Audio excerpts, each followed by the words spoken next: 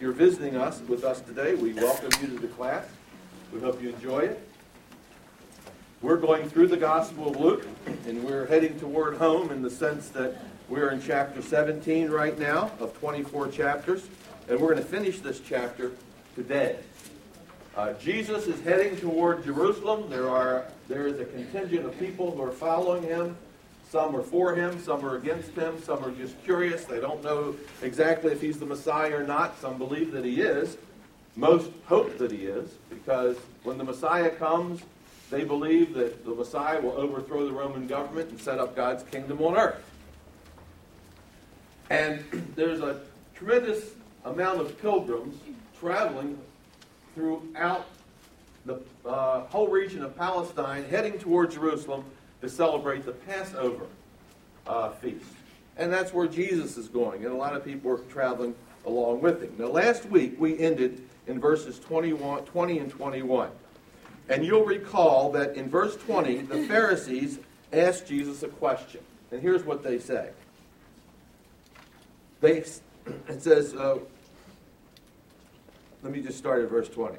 Now, when he was asked by the Pharisees when the kingdom of God would come, he answered them and said, the kingdom of God does not come by observation. So they're asking him this question. When is the kingdom of God coming? Now, why are they asking him that question? Very interestingly, if you just turn over one page in your Bible to chapter 19 and look down at verse 11, we discover why this question is being asked. When is the kingdom of God going to arrive? Chapter 19 and verse 11. Now, as they heard these things, he spoke another parable, because he was near Jerusalem. Now watch this. And because they thought the kingdom of God would appear immediately. So there is this anticipation in the air that the kingdom of God is going to come in an imminent fashion, and they want to know exactly when is it going to happen. Is it going to happen when we get to Jerusalem? Because the Pharisees, like many people of their day, thought that when Messiah came, that he would overthrow the Roman government, he would judge all the Gentiles and all the sinners and cast them out of his presence. And then he would set up the kingdom of God in the city of Jerusalem, and the Messiah would rule from Jerusalem. And so Jesus now answers the Pharisees, and he says, you've got it all wrong. He said in verse 20, the kingdom doesn't come with observation, and that's an astrological term. Doesn't come when you look up in the sky and through a telescope and you see a star, or you see the Milky Way, or you see this or that. The kingdom's not going to come through that kind of scientific observation. You're hunting for signs, the point of when the kingdom's coming. It's not coming that way. You're not going to be able to see it. And that's why he says in verse 21, nor will they say, see here or see there. The kingdom of God is not localized. It's not going to be here or there. And then he said this to them, for the kingdom of God is within you, or is upon you, or in your midst. Where Jesus is where the kingdom is being manifest. And that's how we ended it last week. Okay? So we won't go into that whole teaching again. But the bottom line is that the Pharisees are looking for the wrong thing, and they're looking for it in the wrong place. They're expecting God to overthrow wrong. That's the wrong thing. It's not going to happen. They're looking for it in the wrong place. They think it's going to happen in Jerusalem. And he's saying, that's not how it's going to happen. You've got it all wrong. You got things mixed up. Okay? Now, what happens is, and by the way, I might add that we think the same thing. We're asking those same questions. Well, when's the kingdom coming? What's it going to be like? Is Christ, when's he going to come? Is he coming soon? See, we don't condemn these people. We're just like them. Okay? And I think that most of us have it wrong, and we'll be surprised the way the kingdom of God comes. Okay? So now what we have is we have Jesus speaking to his disciples. So look at verse 22. Verse 22. Then he said to his disciples. So now we have a change of audience. Before he was speaking to the Pharisees. They wanted to know when the kingdom would come. He says, you got it all wrong. Now he speaks to the disciples. These are his followers. Okay. Some will follow him to the end. Some will deny him. Say, crucify him by the time that he's in Jerusalem. But disciples simply means people who are, at this point, following him and learning from him. He's a teacher and they're the students. Now look what he said to them in verse 22. The days will come, notice that, the days will come, projecting it into the future. That's a future thing, isn't it? The days will come when you will desire to see one of the days of the Son of Man. Now, notice in verses 20 and 21, the Pharisee said, when's it going to come? And he says, well, you got it all wrong. It's not going to happen in Jerusalem. Now he turns to his disciples and he says, and by the way, the days will come when you will desire. Desire what? Desire to see one of the days of the Son of Man. The Jews believe that this phrase, Son of Man, comes out of Daniel chapter 7. And in that passage, Daniel sees a vision, and he sees the Son of Man ascend into heaven, and he receives a kingdom from God the Father, and he brings this kingdom on the earth. So basically, Jesus is saying, in the future, you're going to desire to see the kingdom come to earth. But then look what he says at the end of verse 22. And you will not what? Oh, wait a second. It's not going to come when I get to Jerusalem, Pharisees. And guess what, disciples? There's going to come a day when you're going to desire to see it too. And guess what? You won't see it. You won't see it. Now, guess what this tells us? This tells us that the kingdom of God is not going to come on earth. The judgment's not going to come. The kingdom of God is not going to come on earth in its fullness as long as these disciples are living. They're going to desire to see it, but guess what? They won't see it either. It's not going to come in their lifetime. Now that's very important because you'll remember, when is Luke writing this gospel? 30, 40 years after Jesus has died? And I imagine people in his church, guess what they're desiring to see? Guess what they want to happen? They want to see the kingdom of God come, don't they? And guess what? Jesus said to his disciples, there's going to come a day when you want to see the kingdom of God come on earth. And guess what? You won't see it. And I imagine Luke is telling this story so that his people won't be disappointed either. Now, it's very interesting that I won't turn you there, but I'll tell you the story. The last chapter of John's Gospel, you know what Jesus says to Peter? Very last verses. He says, Peter, you're going to die. Somebody's going to stretch out your hands and you're going to die. You're going to be crucified. Now, guess what that says? Just by that, Jesus saying that to Peter, one day you're going to die. Guess what he's saying right there? The kingdom's not going to come before you die. You're not going to see it. You're going to die before it comes. Now, we could have turned there and looked at that. Then Peter turned around and he said, well, what about this guy? What about the beloved disciple? Jesus said, if I want him to live forever, he'll live forever. Don't you worry about him. I'm talking about you. You just be ready. Be ready to die. So what we have here is that Jesus says that this final judgment and the setting up of the kingdom of God on earth in its fullness is not going to come in their lifetime. And guess what? They desire it. So guess what that means? You'll be disappointed. It's not going to happen in your lifetime. So because of that, you have to watch out. You have to be careful. Because look what he says in verse 23. And they will say to you, that you have this desire, and as a result of that, guess what people are going to do? They're going to say to you, look here, there's the kingdom. Look. Look there, there's the kingdom. Do not go after them or follow them. Because those people are going to lead you astray. Now, we do know that somewhere around 60, 64, 65 AD, the Jews started rebelling against the Roman government. And guess what happened? False messiahs came on the scene. I could give you their names, but it wouldn't help you to know the false Messiah's names. But they came on the scene, and guess what? Some Jewish people said, there's the Messiah, he's going to set up the kingdom, let's follow him. And someone said, no, there's the Messiah over there, let's follow him. Well, guess where those Messiahs led? Following them would lead to death. Because in 70 AD, you know what happened? The Roman government just marched right into Jerusalem and just destroyed the whole town, destroyed the temple. The Jews were scattered. And that's what would have happened if you would have followed the false Messiah. So Jesus is saying, in your lifetime to these disciples, the kingdom is not going to come on earth in its fullness. So don't start following a bunch of people who say, the kingdom's going to come. Follow this man, he's the Messiah. All that will do is lead to your destruction. Does that make sense to you? Now, how do we know that?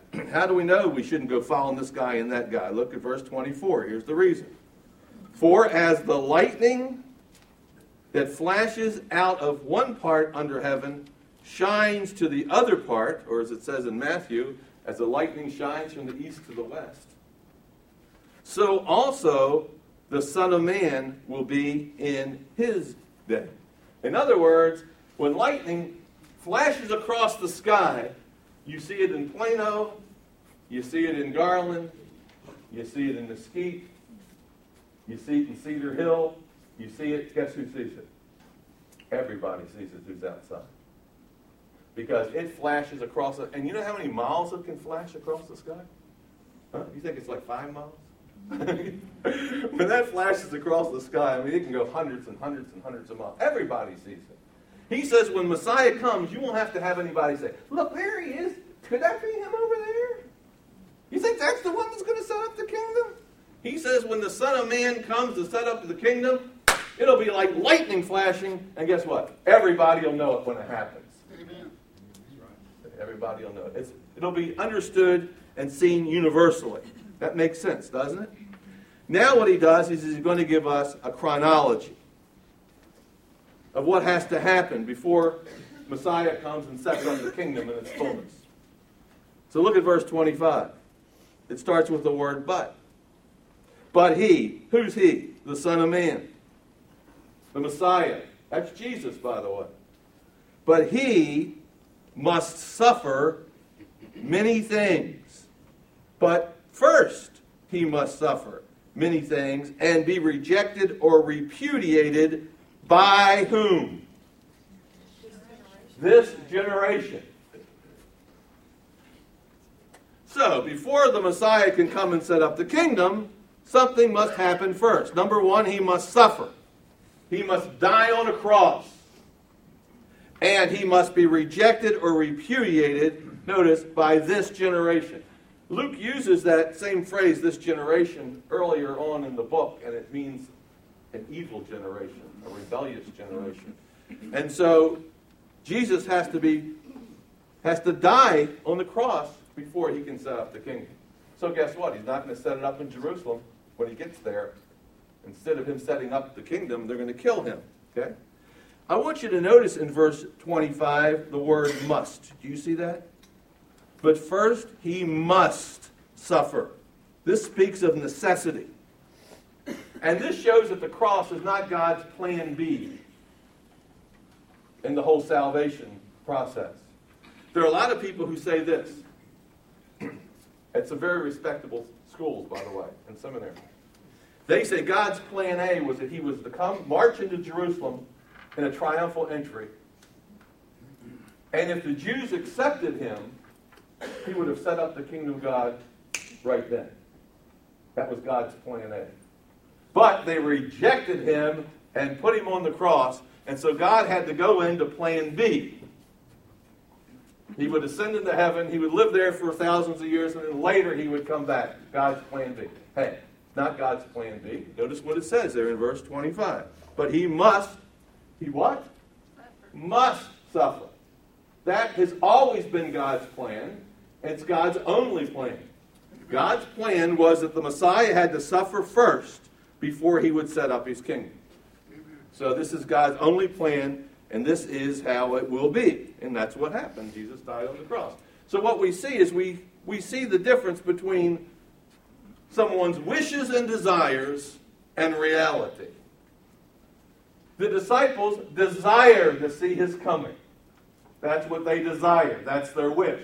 Guess what? In reality, he's not going to come in their lifetime. He's going to die, and he's going to be resurrected, and he's going to ascend into heaven. And now he gives us a comparison. Look at verse 26. This is what we can expect before the Lord comes to set up his kingdom. Look at verse 26. And as it was in the days of Noah, so it will be also in the days of the Son of Man.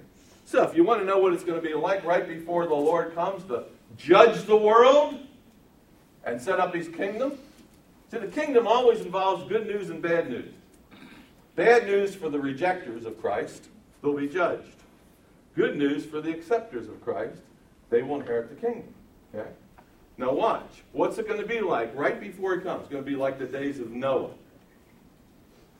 See? Noah, the days of Noah is like a prototype of the second coming. Now, what were those days like? Look at verse 27. They ate. Now notice the pronouns. They drank. They married wives. And they were given in marriage. Just ordinary events. This is the kind of thing that happen every day. Just a normal day. Now look at this next phrase. Until the day that Noah entered the ark and the flood came, now notice the pronouns, and destroyed what? Them all. Now, a couple things you need to notice. First of all, life is going on as usual. They eat, they drink. That means they get up in the morning, they put their pants on, they get dressed, they eat breakfast, they go to weddings, they go out and buy wedding dresses, they do all these things. Life is going on. Notice, however, it's a self-centered life. They ate, they drank, they married, they gave in marriage. No mention of God. You notice that? There's no God consciousness among the masses of people. They're basically doing their own thing. They're self-consumed. Okay? Now, in those days, Noah was preaching a gospel message. He was saying, repent. God's going to judge the world. Remember when he said that? He's going to send a great flood and he's going to judge the world. And what did the people do? Yeah, they rejected it. They just went on with their life. They said, that guy's crazy. We're not going to pay any attention to him. So what are you going to do? We'll just go on with our life. Life goes on as it's always gone on. We don't have to worry about some judgment. Flood? What's all that about? So they reject that. And so life went on normally until the day that Noah entered the ark and the flood came and destroyed them all. Everything was going normal until. And then quickly, suddenly, unexpectedly, judgment fell and destroyed them all. Was anybody saved? Well, Noah and his family. But guess what? Everybody else was destroyed, was judged. That's what it's going to be like when the Messiah comes to set up his kingdom. Things are going to be going normally. There will be preachers from pulpits preaching the real gospel. The average world's going to laugh and say, oh, that's not relevant to us, until the day that the Lord comes. And when he comes, all will be destroyed. Who will be saved? Those who heeded the message. Comparison number 1. Look at comparison number 2. Look at verse 28. Likewise, as it was in the days of Lot. So here's comparison number 2. They ate, they drank, they bought, they sold, they planted, they built. Basically the same description, isn't it? Went on with ordinary things, only there's a commercial aspect that's added. In this case, he adds a few other things. They bought and they sold, they planted and they built. There was building projects going on as society is progressing, and they're trading and they're buying and all these kinds of things, just like we do in stocks and building and all this kind of thing. And everything was going along well. See. Verse 29. Again, by the way, that's all self-centered stuff. You don't see God in any of this, do you? Look at this. Verse 20. But on the day that Lot went out of Sodom, it rained fire and brimstone from heaven and destroyed them all. So everything was going on normally. The people were self-consumed. Hey, were they warned that judgment was coming? Remember the angels came and said, get out of Sodom. God's going to destroy the city. And what do they think? That's a bunch of nonsense.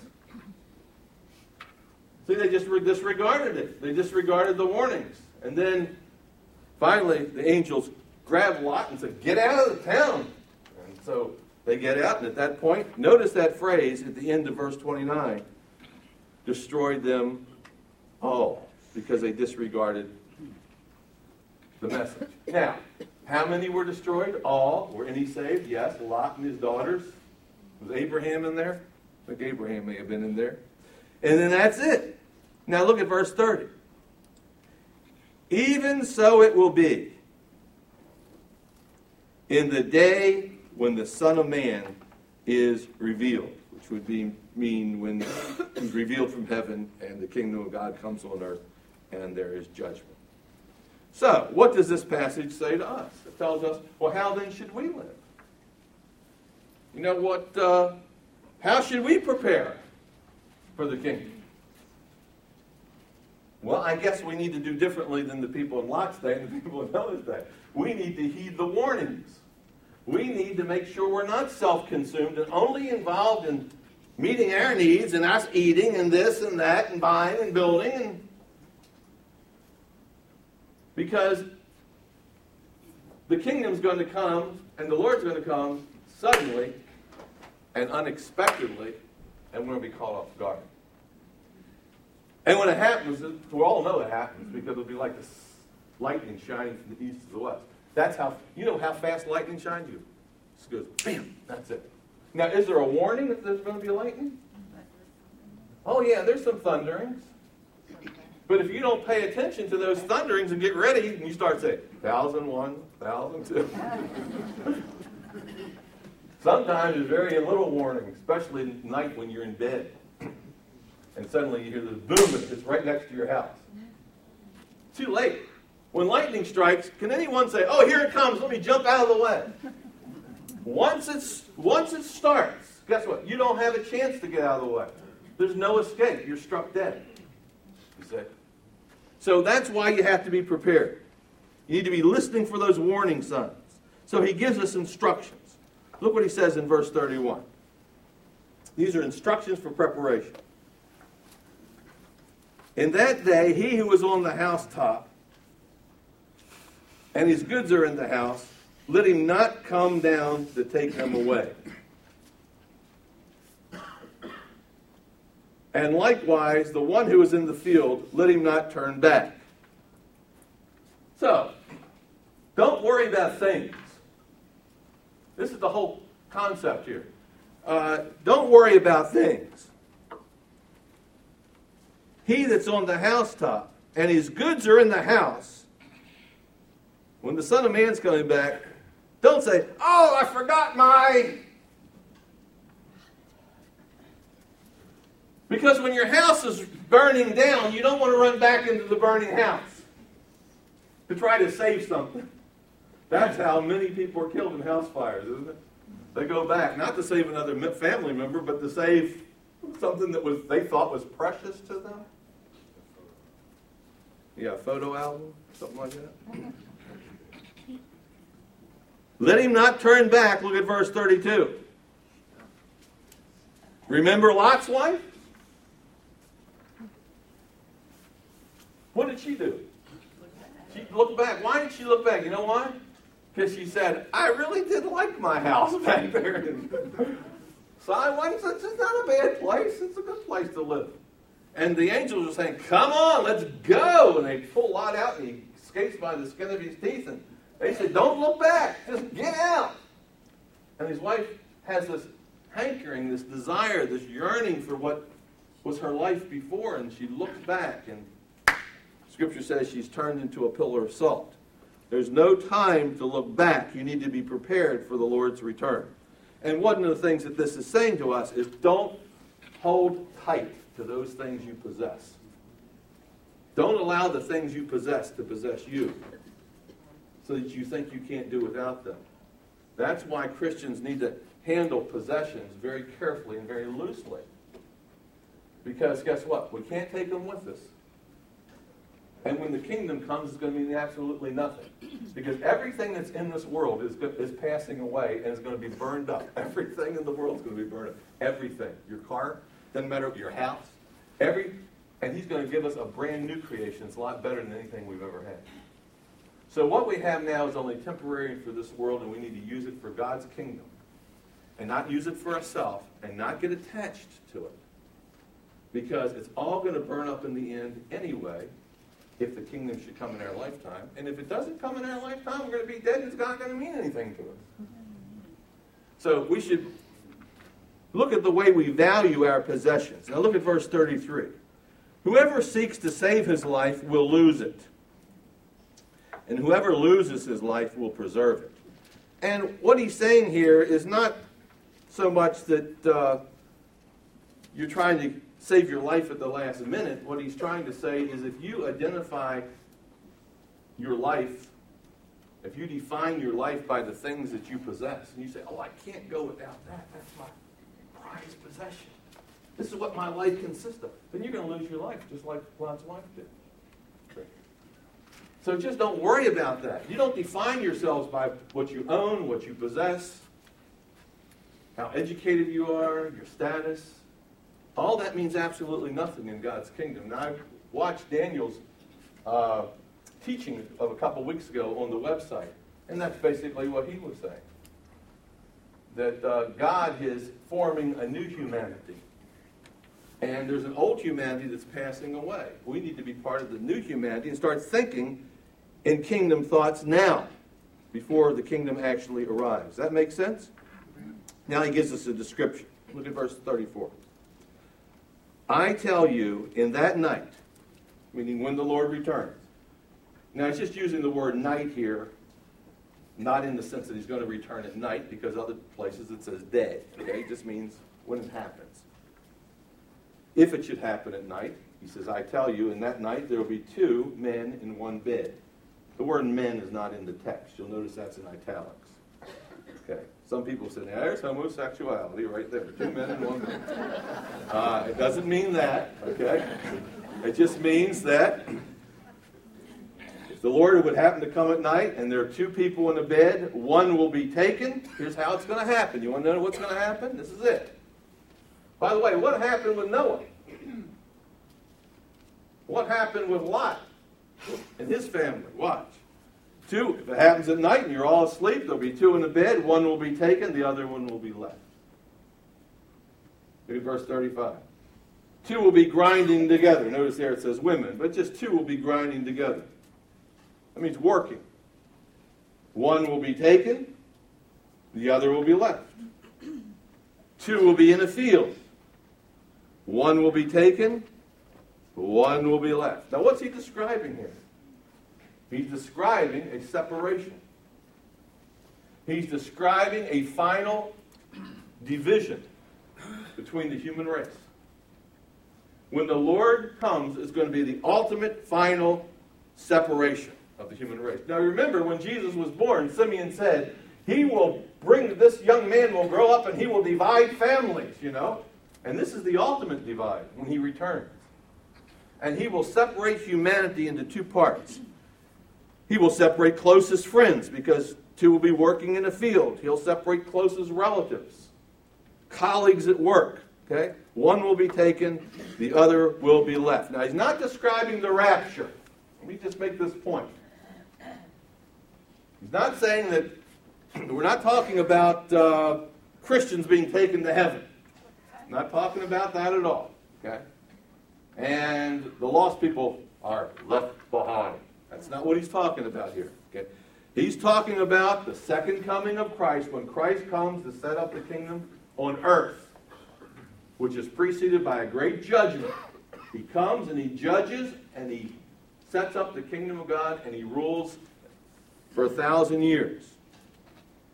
When he comes, his eyes are going to be a flame of fire. A sword's going to come right out of his mouth, and he's going to divide humanity into two parts right here. One will be taken.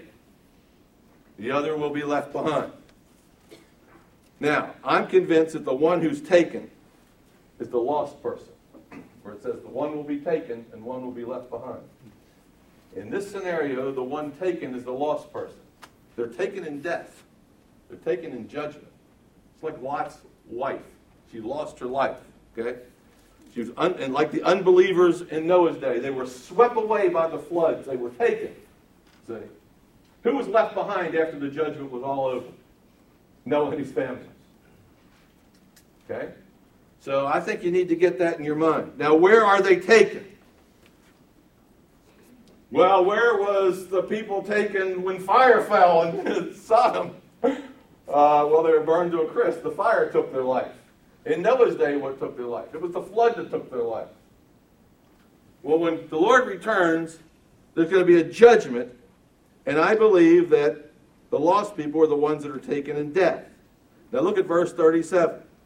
So they answered, and they said to him, watch this, "Where, Lord? Where are they taken?" You see that? Where are they taken? Where are these people taken? Now look what he said. So he said to them, "Wherever the body is, there the eagles will be gathered together." Or wherever the body is, the vultures, better translation, will be gathered together. Now, I live out in Rockwall, and there's still a lot of country out there, and sometimes I'll see these vultures or these buzzards circling around, and guess what I know is below? A dead body. Where the body is, that's where the vultures are. So the ones that are taken are the ones who died. The ones who are taken are the ones who are judged. Does that make sense?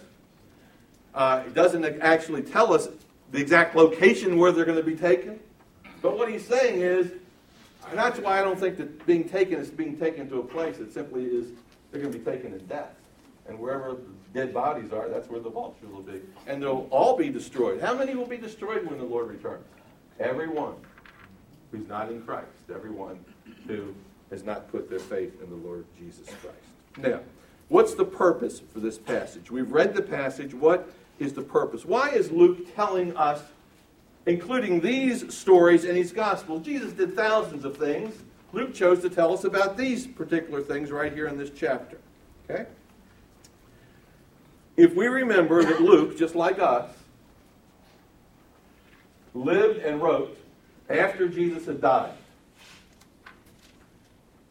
Luke is writing after his death. We're living after his death, after his resurrection, after his ascension.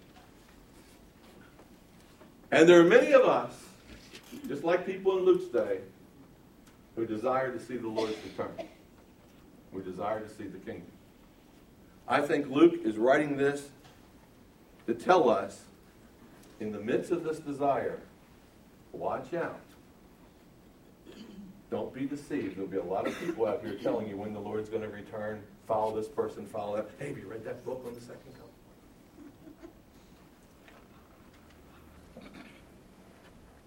Don't follow these crackpots. Don't allow your theology to be formed by these people who have all the answers. If you've gotten anything out of this class, you know that there's more questions than there are answers. And that's the way it's supposed to be. The Lord hasn't given you an exact timetable of how things are going to be. So watch out. Don't follow these false prophets and these false messiahs and these false teachers. When he comes, I think Luke wants us to say, when he comes, we'll all know it. You'll know when he comes. So in light of that fact, and in light of the fact that when he does come, there's going to be a separation. There's going to be a separation from those who have not heeded the warning and those who have heeded the warning. So in light of the fact that he can come just like that, and in light of the fact that there's going to be a final separation, just like there was in Noah's day and Lot's day, we need to be prepared. And I think that's what he's trying to say. Don't hold on tight to your possessions. Don't allow your life to be consumed with things. Don't allow your identity to be formed by what you own. Don't define your life by your status. Define your life by your relationship, not to things, but your relationship to Christ the Messiah. And when you do that, whenever he returns, you'll be ready. Amen? Amen. Now let me just tell you about chapter 18. This is where we're going to pick up next week. It says, "Then he spoke a parable to them that men ought always pray and never lose heart." And he tells them what you're to do and how you're to live between now and the time that he comes. And then, look at verse 8 of chapter 18. He says, "I tell you that when the Son of Man comes, he will avenge them speedily." These are the bad people. "Nevertheless," he asked a question, "when the Son of Man comes, will he really find faith on earth?" Will he really find faith on earth when he comes? Or will we all be caught up in these world affairs, self-consumed? You say, well, he asked the question, will there be anybody that has faith on earth when he comes? That's a good question. We think that there's going to be millions and millions and millions. That's why I like these books. Millions missing, you know.